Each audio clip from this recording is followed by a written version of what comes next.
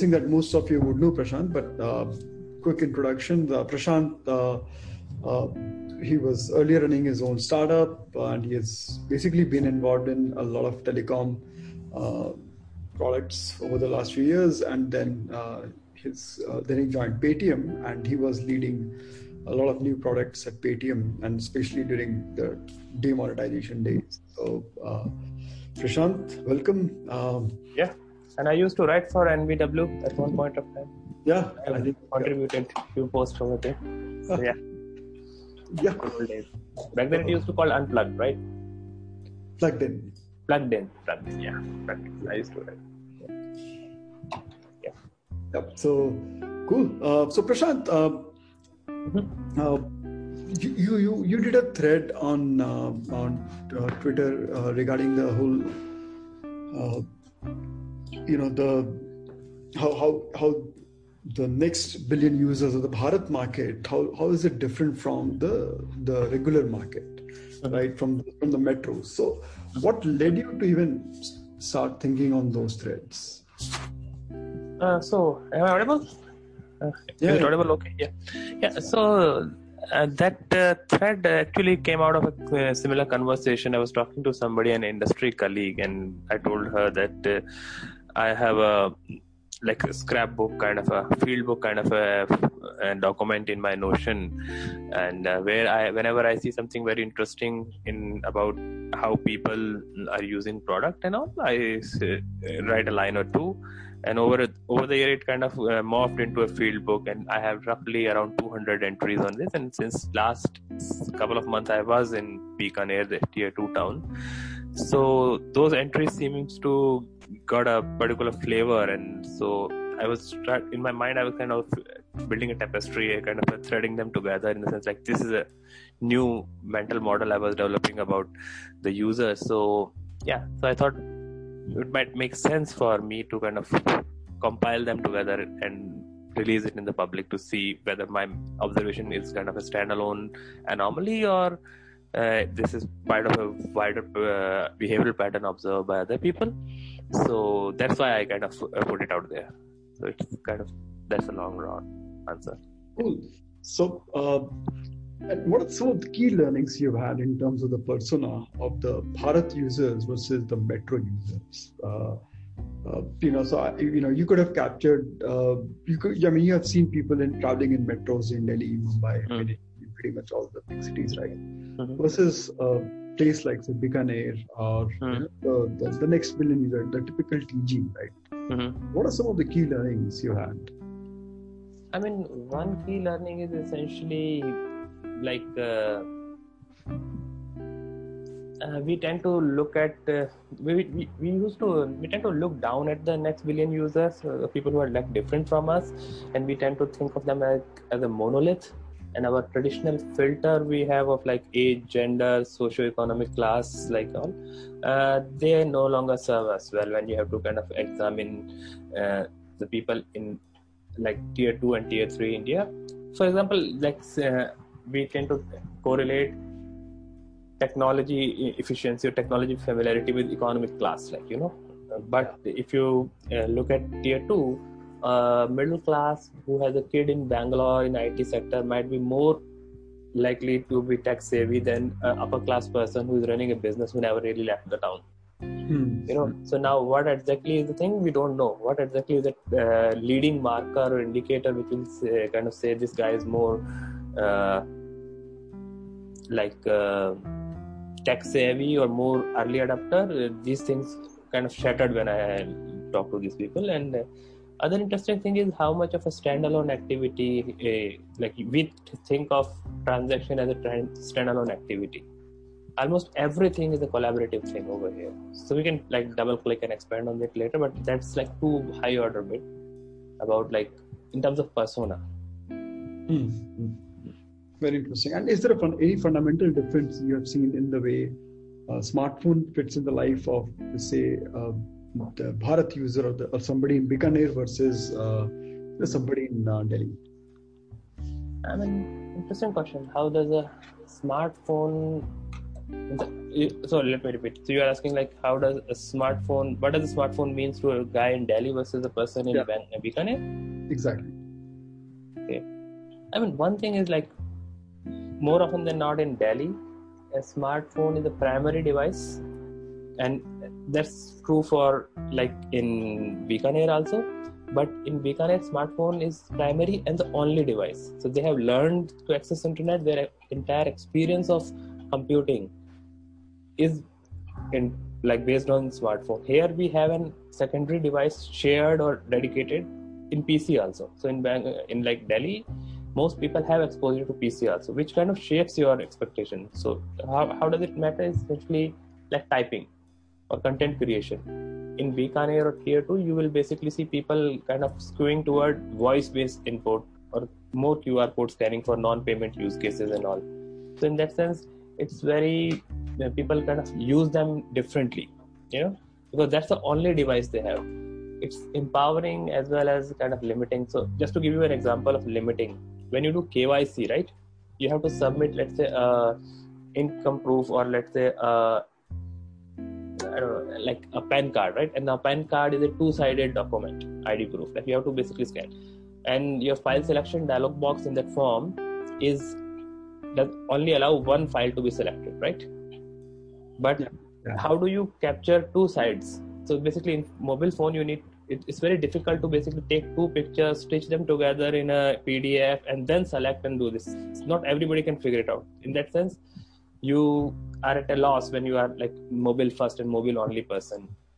But on the other hand, so person with the desktop is an advantage there. But also being smartphone only is that kind of empowering in the sense like, if you are a female or if you are a teenager, you can keep all kind of content and indulge in all kind of activities through smartphone, which is not possible if you have a shared PC. You can't chat freely on a shared PC. So that kind of behavioral pattern emerge when you have mobile only and mobile primarily. Both cases are primary mobile, but only and like also PC wala is that kind of shapes you.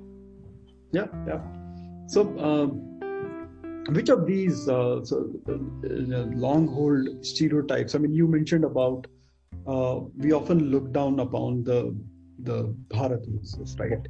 So let's quickly understand the stereotypes. So I'll just share some of the options. So which of these long hold stereotypes are true for the Bharat users? Value seeker versus low price. So I mean, they always go for a low price. Yeah, I used to believe like that. Like, we are a country of low price, kind of a standard template we follow. I mean, they do seek value, but they not always. It's like they only go after value. Like in my thread, I mentioned like people go for cash on delivery and all because they want that. They don't want to go after they don't want that expense to come out of their own pocket. If something is delivered on cash, their parents pay and it doesn't come out of their pocket money. So in that sense, there is more nuance to it. Like when it comes to like white goods and like on kind of a considered purchase, they are more value seeker. But impulsive purchase, the price point might vary. So for me in Delhi, price point might be 500 rupees, and for somebody here, it's like 50 or 100. But they don't seek value in that. Yeah. And are they tech laggards and not so enthusiastic about tech, or you have seen something different over there? I mean, they are excited about tech in their own way. I mean, if you look at the kind of participatory enthusiasm in old people on WhatsApp, you can see they connect to it. So most of the video call to much of the annoyance of young people is started by their parents on when they are like they want to talk to their grandkids and all. So they are, and if you see all the PUBG and all this Facebook and all, they are being used massively in this part of the country. So they are excited, but they have their own spin on the thing. It's not like they're laggard. They figure out a lot of things. They are like way ahead in figuring out the Chinese app. They have a pawn app, which is a different thing. you know. They are way ahead in figuring out non-payment use case of QR code, you know, and like a lot of other things like hyperlocal news is like one other thing which I've seen. Like I don't know as much about what's happening in 15-kilometer radius in Noida as much as my parents know what's happened in 15-kilometer radius in Bikaner. So hyperlocal news is there. So talking about QR code, you mentioned something very interesting, that non-payment use cases, right? QR code typically in a metro is all about payment. You know, it's all about UPI and Paytm, right? Yep.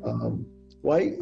You know, so what are some of the non-payment use cases that you have seen people using QR code for? I mean, if you at the basic level, what is QR code? QR is basically an input mechanism, you know, or identifying mechanism. It serves like two purposes. So if you have to identify yourself, like in payment, it serves as a identifier, right, or handshake mechanism. That's an obvious use case of payment, and which most people in Delhi and big cities are kind of use. But if you flip the script and come to like this part of the country where you here pay like QR serve as a structured input mechanism, where you say, okay, what are the three activities you need to do? Like for example, you have to enter a like long URL, and typing is not their strong suit. They are more habitual in using voice and all, so might as well scan. So there is friction in typing a URL. You basically, and URL is a standard structured input, so you might as well make it a QR code. There are fixed steps in saving your phone number in my address book. So you might as well, instead of me asking you to like punch in a number, save a name, go to address book, create a new contact, blah, blah, blah. I simply show you my WhatsApp QR code and you scan it. And people kind of figure it out very fast. So that's, I think it's an inherent friction and like of input, which is there on mobile, that kind of empower them to do this thing for exploring the non-payment use case. And another thing which help is like in metros, most people have access to like PC. So if you are, for example, like in coming back to the KYC example or any file upload problem, if you see, a lot of people kind of drop out of the funnel because actually inputting uploading a document from my mobile phone is difficult, and they have an access to PC. Here too, you don't have access to PC, you have to figure out something. So when the same dynamics applied on input, you get multiple use cases of QR code. They figure it out. Yeah, interesting. What about voice? What's driving people to use voice for chat and transcription? And why is it not so visible or so useful? I mean, we don't see that happening in the metros. Yeah, I mean, again, voice has a very it kind of gives you flexibility of input. So Google Voice, Google Voice transcription engine is pretty smart, like in the sense like you can get a pretty accurate transcription. So you don't have to type the whole thing. So you can simply teach. So all the older generation people, they can simply tap on the mic icon and then they can like transcript and do minor editing and like send it. So that's a big enabler. People might not type the huge message otherwise, then they can like transcribe it. So that's a big a huge push. Even literacy barrier, because people have very limited literacy. So people know how to speak some words of English, but they don't know how to type. They can't possibly spell and all, right? So that's the voice kind of comes handy. It is also a very privacy enabling mechanism where like if I'm if I'm a young person and I want to hide something from my parents, and even when I'm handing over my phone to them, they can like go through the text and figure out all the emojis and words and all. But it's very hard to see, go through the entire 10 minutes of clip when you're basically talking in burst of voice packets. So they don't do this. So if you are talking to your girlfriend and all, they tend to do exchange of voice packets, burst of voice. So that's driving it. On senior age, it's like the ease of input, and on junior side, it's like privacy. Interesting.